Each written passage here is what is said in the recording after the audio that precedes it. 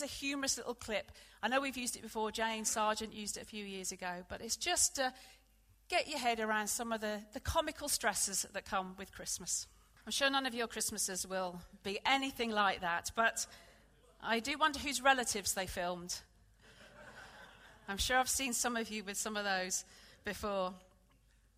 A guy called Reverend Alfred McBride says this: every Christmas, God asks us to shed one more thin veneer of tinsel and trappings and come alive to the real treasure. The older we get, the harder this is to do. As children, we had a sense of wonder with wide open eyes to the excitement and expectation, but somehow we grew too old to anticipate. We grew weary of keeping up with life, and we stepped away from God's banquet of gifts. The natural gift of wonder God gave us as children was meant to increase and really live. But instead we let wonder diminish and die. And I do wonder how many of us have lost the sheer wonder of Christmas. You know, in all the busyness and the things, the to-do list and the things to sort and some of the hassles that we've got and people concerned about. And yet it's so easy, isn't it, to miss the absolute awe and wonder of what truly took place at Christmas. And I'm going to do something that, a little bit different today. It's quite long, so you might want to buckle in for the ride. I'm going to try and go through something fairly quickly, which I'm not known to do, but I'm going to try my best this morning. And you should have found a piece of paper that looks a little bit like this in your update sheet. And rather than look at the 12 days of Christmas, what I wanted us this morning, in an attempt to fill you once again with awe and wonder, is look at the 12 names of Christmas. So this morning, in the next 25 minutes or so, we are going to rattle through the 12 names that Jesus was given through the biblical and through the scriptures around the birth and his prophesied birth. So, okay, 12 to go. We'll dip in with number 1 straight away. Are you ready? Good. So the 12 names of Jesus in the Christmas story. I'm going to do it in chronological order. So we start with the prophet Isaiah, who said in chapter 9, verse 6, "For a child is born to us, a son is given to us. The government rests on his shoulders, and he will be called Wonderful Counselor, Mighty God, Everlasting Father, and Prince of Peace." So Wonderful Counselor. The meaning of a counsellor, perhaps in our human terms, is someone who advises, who guides, who comes alongside, someone who encourages, someone who supports, helps us perhaps understand ourselves and the kind of wider scheme of life, how we fit into that, and understand our own decisions, our disappointments, our challenges, our concerns. And actually, if we think wonderful counsellor and then apply that kind of thinking to Jesus, we fall short of the true meaning of what it means for Jesus to be our wonderful counselor. As good as that might sound, having somebody to sit with you in that kind of process, it really does no credit. It does a grave injustice to the name of Jesus. One commentator unpacks the title as this: Jesus, the wonderful counselor, is the one who is astounding, marvelous, astonishing, and who gives direction and advice that is supremely wise, just, and invaluable. What it means by wonderful counselor is the wonder bit, is the heart of God, is the heart of Jesus. It's astonishing, it's marvelous, it's extraordinary. But the counsel that he gives is supremely wise. So you have somebody who wants to come alongside you, who wants to give you the best advice, but from the best heart. Wonderful counselor. He's supreme in kindness and compassion, but supreme in wisdom and advice. His motives are pure, his counsel the very and divine wisdom of God. You and I need the counsel of God, don't we? And if you don't, you're wrong. You and I need the counsel of God in our lives because we don't have it within ourselves to truly make life work. Jesus came to earth as a wonderful counselor, and I pray that this Christmas that you would know the wise and the wonderful counsel of Jesus. Mighty God, Isaiah 9 says, "For he will be called Wonderful Counselor, Mighty God." The Hebrew root of these two words carry with them two really crucial meanings: omnipotence and deity. It's a loaded statement that Isaiah the prophet is making. What he says here is a revelation that the Messiah to come is going to be fully powerful and fully God. Not just a redeemer, not just a saviour, not just someone who's going to rescue the Jews, but somebody who will be all-powerful and will be fully God. It's a clear declaration from the prophet that Jesus would not just be the Son of God, but would be fully God, fully divine and fully powerful. Some writers translate this term, mighty God, as divine warrior. Gives it a bit of a different kick, doesn't it? It's not just about God being awesome and powerful, but the fact that he's ready to fight a battle. He's a divine warrior, someone who's able to battle and be victorious in every fight, physical, mental, and spiritual. Another commentator uses this phrase, which is, he is the invincible champion of the oppressed. It's a nice term, isn't it? The invincible champion of the oppressed. And you think about the people that are oppressed in our world right now. They need a champion, don't they? They need someone to champion their cause. They need an invincible champion who will ultimately win. God wants to fight on our behalf. He's a divine warrior. He wants to keep your back. He wants to fight for you. He wants to be with you and support you. He wants to fight your battles with you. He doesn't leave you alone to fight them. So I pray that this Christmas you would know the strength of your champion God, and you would know him fighting on your behalf. Who feels they could do with God fighting on their behalf at the moment? Probably a few of us. And actually, him fighting on our behalf is better than us, isn't it? Sometimes it's really hard to let him do the fighting for us because we naturally want to fight ourselves. But actually, I know when God fights for me, the outcome is always better. I want God this Christmas to be a mighty God to me. I want to know his power. I want to know his strength. I want to know that he's fighting for me. He will be called Wonderful Counselor, Mighty God, the Everlasting Father. And this was a bit of a revelation when I looked into this one, because I just assumed it meant father as in, earthly father kind of description and just one that lasts a long time. But it doesn't. The word father here means the originator. So like in the way that you would father children, it is the father in the sense of the source, the originator, the creator, the maker.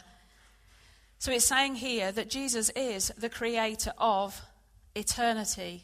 He is the source of eternity. And we sang, didn't we? Age to age he stands, and time is in his hands, the beginning and the end, the beginning and the end. So when Jesus came to earth into our time slot, he came as the one who was the author and the perfecter of life, the beginning and the end. Although he was just here for 33 years, he was outside of time, the beginning, the source of all eternity, the father of eternity, and the everlasting one of eternity. Revelation 1 verse 8 says, I am the Alpha and the Omega, the beginning and the end, says the Lord God. I am the one who is, who always was, and who is still to come. And I want to say to you this morning, God is still to come in your situations. You can never say God has run out of options for what you're facing, because he's Almighty God. And you may know that he has been in your life. You may think he is around. But you also need to know he is the one who is to come. Whatever you're facing this Christmas, he is in the future. He is to come. You don't need to fear your tomorrow because he's already there. He is the one to come. So this Christmas, may you know he will be with you in all of your tomorrows. For he will be called Wonderful Counselor, Mighty God, Everlasting Father, and the Prince of Peace. The title Prince of Peace denotes this: the one who, being the author of peace, brings or ushers in permanent peace. Who would like to live in permanent peace? Me. I just thought, what an amazing phrase, permanent peace. We all know moments of peace, don't we? Days of peace, weeks of peace. And then just something gets to us and that peace is rocked. But God's heart is for us to live in a state of permanent peace. Doesn't mean we're not affected by life, but when our trust in God is so huge, it can provide us with a peace that does transcend all understanding. When Jesus came, he came to bring peace. Another kind of explanation of that is the controller of people's well-being and inner prosperity. So it isn't so that he comes to give you everything that you want, but it's to give you everything that you need inside. Inner prosperity. Some of you will have very luxurious Christmases, I'm sure. Some people, like the Oxo man, will not have a very prosperous Christmas. But it is possible for every man, woman, and child to know inner prosperity, irrespective of how lavish their Christmas is. Jesus wants to bring you permanent peace in the core of who you are. I had to kind of readdress myself even this week. I was talking to somebody about my Christmas coming up, and my parents are coming to stay, and they're both disabled, so it's all quite exciting. And I found myself, I'm not the best host or good with catering for numbers, because I don't do that a lot, and I started to have a little bit of a panic about, oh, and I need crackers, oh, and I need cranberry sauce, oh, and I need Brussels, oh, and I need Christmas pudding, oh, and I need brandy sauce, oh, no, brandy cream, no, I need, and I started to list in my head all of these things that I had to have Christmas. Ridiculous. I thought, will my world come to an end if I don't have any cranberry sauce on my table? To be honest, my parents won't even notice what I'm feeding them, to be honest. They'll just be glad to be with me and to be having some food that someone else has prepared. And I had to really take a step back and say, Janet, what are you buying into here? That it won't be Christmas unless the tree is up, the lights are on, the cards are out, there's a turkey in the oven, there's carol music on the iPod, it's like I was thinking, in order to make this perfect for my parents, my list was humongously long. And I was starting to think, but it won't be Christmas for them. I want it to be so great for them. It won't be Christmas unless I have this. And if I don't have the cranberry sauce, it's all going to be ruined. It's ridiculous, isn't it? That we have so bought into this idea that it can only be Christmas if all of those things are in place. And in thinking about trying to get those all in place, my peace had disappeared and it was becoming one big stress. And I was thinking, why did I invite them? I'm going to come to Christmas Day here and have a free lunch. But no, I really want them to come. And I had to think, Janet, what's important here? It's me spending quality time with my mum and dad, even if we have a cheese sandwich. It's true, isn't it? And I'm really fighting I'm not going to have to do all of this stuff just to make it Christmas. I'll have to say I've made my own Christmas cake this year. Thank you, Barbara Mayo, for your help. There's one brandy for me, one on the cake. One brandy for me, one on the cake. We had a great time, didn't we, Barbara? Fortunately, the boys came and baked bacon the next day and took away the smell of alcohol, so... But obviously there's no alcohol on Ealing premises, you know that, wasn't it? It was alcohol-free brandy. Just had the smell to make it smell right, so... But I know, when I look at the world and I look at some of the conversations I've had with people leading up to Christmas, some people's lives around me are really, really quite difficult. And my heart breaks for them, and I think, if anything I could wish for them is a peaceful Christmas.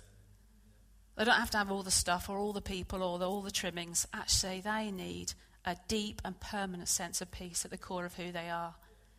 And when Jesus came, he came to bring us to be the author, the prince, the originator of peace, inner prosperity. So this Christmas, may you know his peace that does transcend all understanding.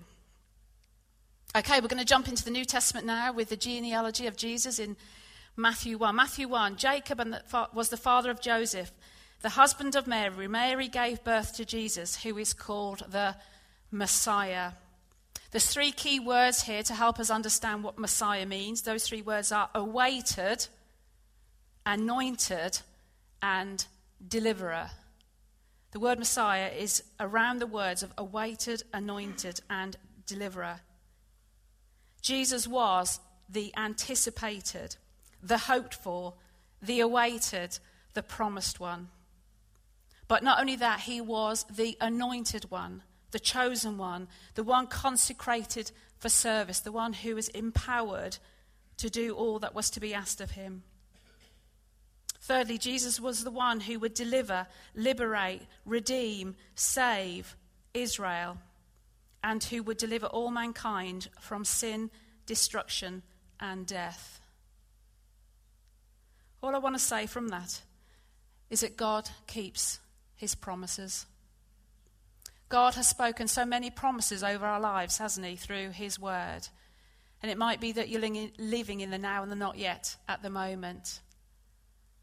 But the fact that he was the awaited one, the anointed one, the deliverer, I want to say to you this morning, God keeps his promises. You may be waiting for Jesus to come through for you in your life, but be reminded today that he is your Messiah. You may be waiting for him, but he is the one who is anointed to help you and will deliver you. So may you know this Christmas that God keeps his promises. We jump a bit further into the story, and now we pick up where Gabriel, the angel, visits Mary. I read this cute little story this week in kind of pondering around this theme. A little story about a nativity play. We saw a fantastic one on Friday at the Bethlehem Bop. Don't know how many of you were here, but it was fab and fun. But at this particular nativity play, all was going well until the angel appeared and told the little girl playing Mary that she was going to be with child. To which the little girl playing Mary replied, "But how can this be, since I am a Viking?"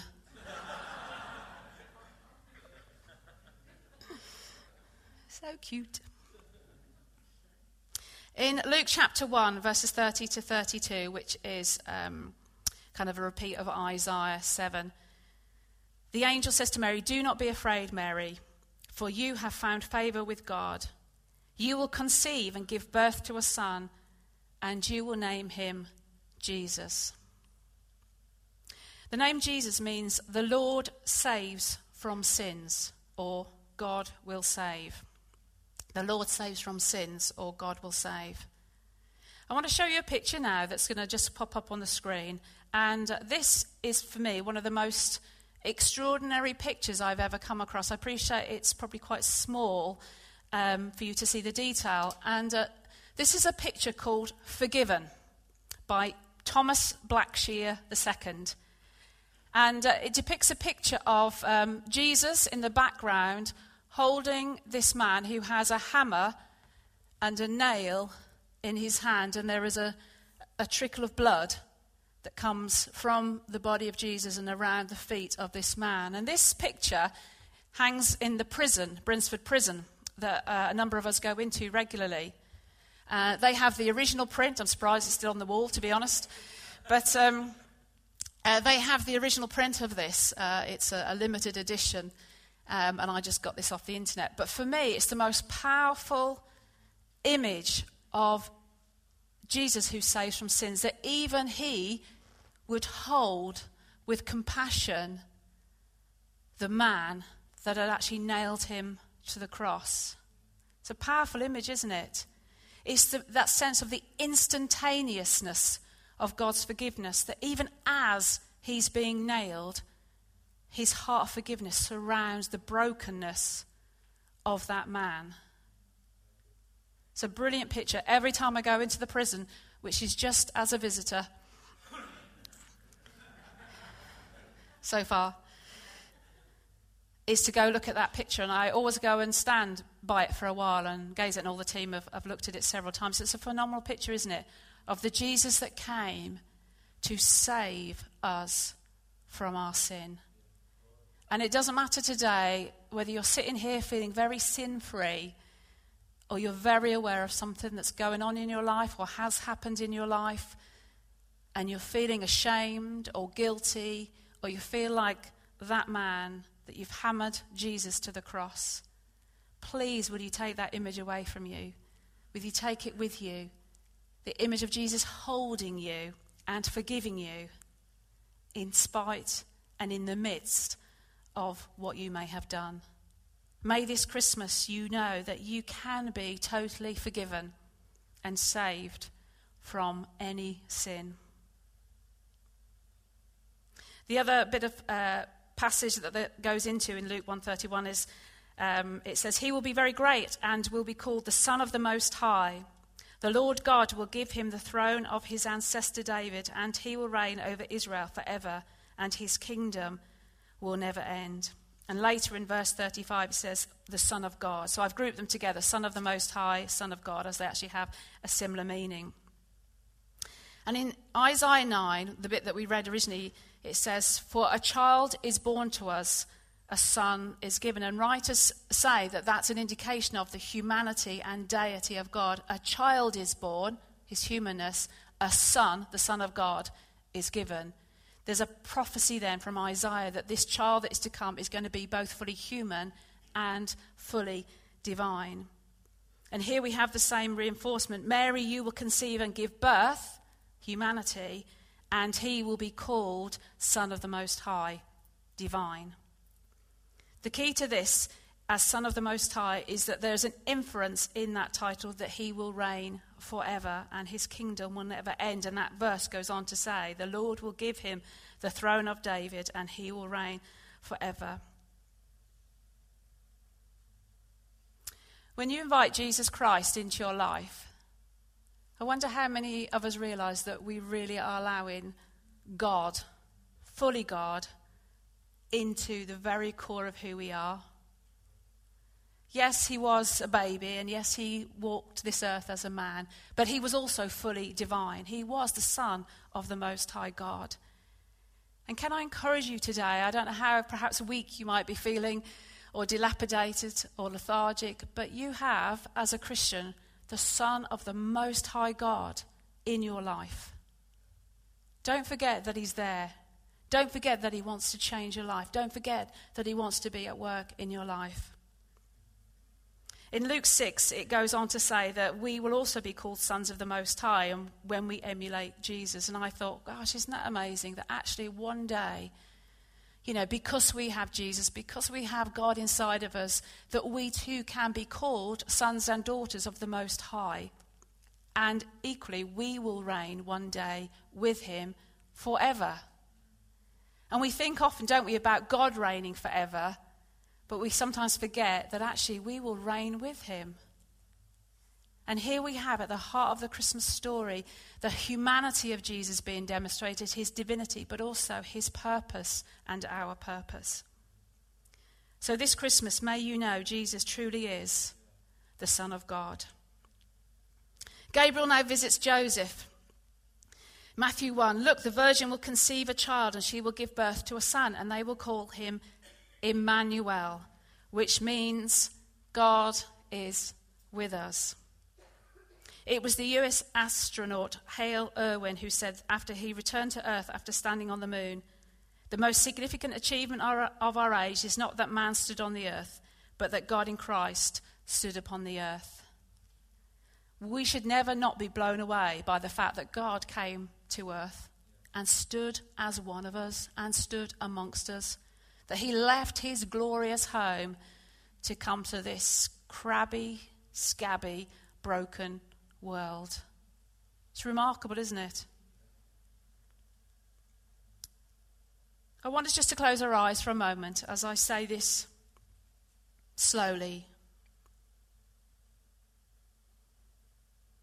God is with you. God the Almighty, the mighty God, the Creator, is right now, present tense, with, not just around, but really present with you. With you, yes, you. God is with you. May this Christmas, may you truly feel that in a new way, that God really is with you. Okay, we're doing well. Last three, and these are or last four even, and the last two are really quick. So, Zechariah's prophecy, a little bit further on in time, Zechariah prophesies about the coming Saviour. And in Luke 1:69, he says, "He has sent us a mighty Saviour from the royal line of his servant David." Now, in most translations, that word Saviour is said the horn of salvation. He has sent us the horn of salvation. And this has two meanings. Biblically, whenever the word horn is used, it implies great strength and victory. This figurative word is taken from the fact that in horned animals, the strength lies in the horn. Particularly the great power of the rhinoceros is manifested by the use of a single horn. When the sacred writers therefore speak of great strength in the Bible, they often use the word horn. So the horn of salvation, the horn implies great strength and victory. Secondly, it's also symbolic of a practice relating to the Jewish altar.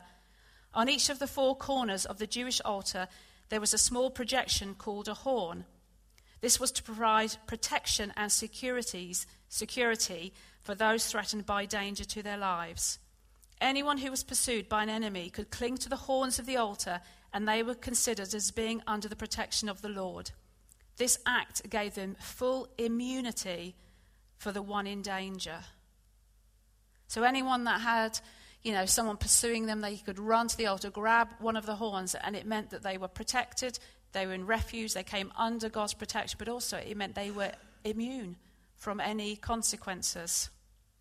So according to the expression of Zechariah, that the horn of salvation, Jesus is now the altar that provides refuge for us, strength, protection, and immunity from our wrongdoings. It's mad, isn't it, to get your head around all of that? But quite fascinating that we sometimes use the word, don't we, Saviour, and actually in this instance it means the horn of salvation, which has much deeper significance. So I pray that this Christmas you would know his protection, his refuge. We move to the shepherds. Number 10, the word is Lord, not as in 10 lords a leaping. But in Luke 2 it says, the Saviour, which we've mentioned, yes, the Messiah, the Lord has been born today in Bethlehem, the city of David. In the New Testament, this word Lord is the Greek word kurios, meaning God, Lord, and Master. It's a personal tense. So we've talked a lot about God being mighty and ruler and powerful and strong. But when it says Lord, it's talking about our personal response to God. Yes, he is Lord of all the earth, but is he truly Lord of all? Is he truly Lord of your life? Is he Lord of every part of your life? It's a really personal term. So I pray that this Christmas you would allow him to be Lord. Not the shopping list or the peer pressure or the to-do list, but actually Jesus would genuinely be Lord of your life and of your Christmas. Finally, we come to the kings. The kings turn up a bit later in the story. Humorous little story about presents. Helen Andrews used to give generous Christmas gifts to her 7 grandchildren. They all lived locally but would never visit, and they never sent thank you letters. But then one year things dramatically changed. Grandma Helen sent her usual £100 Christmas cheque to each grandchild. However, the very next day, and then in the next few days, gradually each grandchild came to visit. She was telling this to a friend of hers who said, "How wonderful, at last. What do you think caused them to become so respectful?" "Oh," said Helen, "it was so easy. This year I didn't sign the cheques."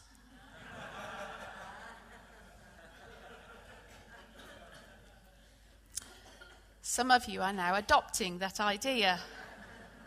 You've not made any notes yet, but that one's going down on your piece of paper. Don't sign the cheques. The last two words are ruler and shepherd. And in Isaiah 9, his government and its peace will never end. He will rule with fairness and justice from the throne of his ancestor David for all eternity. The passionate commitment of the Lord of Heaven's armies will make this happen.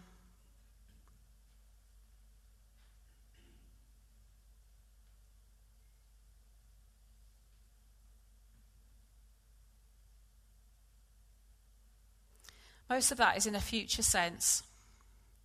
God will one day rule forever and ever and ever. And as much as we long to see his rule and his reign right now, and that can come in, but this scripture is saying that there will come a day when he truly will rule and reign everything. But in the present time, he wants to be your shepherd.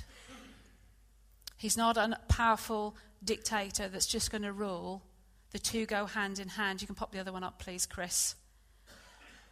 For a ruler will come from you who will be the shepherd for my people. It isn't just that he will come to rule, which he will, but also it's the heart of a shepherd. Two very diametrically opposed titles there, ruler and shepherd. That yes, one day he will rule, but in the meantime, he wants to shepherd you to that day. It's like a present care for you while we wait for the future time to come. So this Christmas, may you know a day is coming when the rule of God will come in all its fullness and never end. And this Christmas, may you know his tender care and compassion for you. Those are the 12 names that Jesus is given in the Christmas scriptures. But I want to just mention one last scripture.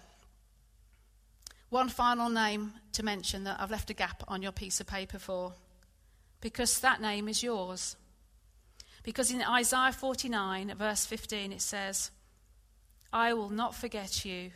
See, I have engraved your name on the palms of my hands. Your name is carved into the hands of the wonderful Counselor, the mighty God, the everlasting Father, the Prince of Peace, the Messiah, the Son of the Most High, Emmanuel, the Saviour, the Lord, the Ruler, the Shepherd. Your name is carved into the very hands of Jesus. I pray that this Christmas you would truly know it is the most wonderful time of year. We're going to stand and sing now. 2 Corinthians 9 verse 15 says, thank God for this gift, which is too wonderful for words. What's extraordinary about Jesus is that he is not just one of those names, he is all of those names and several hundred others that are listed through scriptures. It's all contained in this one person that came for you. I pray that the wonder of Christmas would alight once again in you, and that these names of Jesus, I've put them on a sheet so that you can perhaps ponder on them in the next couple of weeks leading up to Christmas. May you embrace Jesus as he truly is this Christmas. Amen.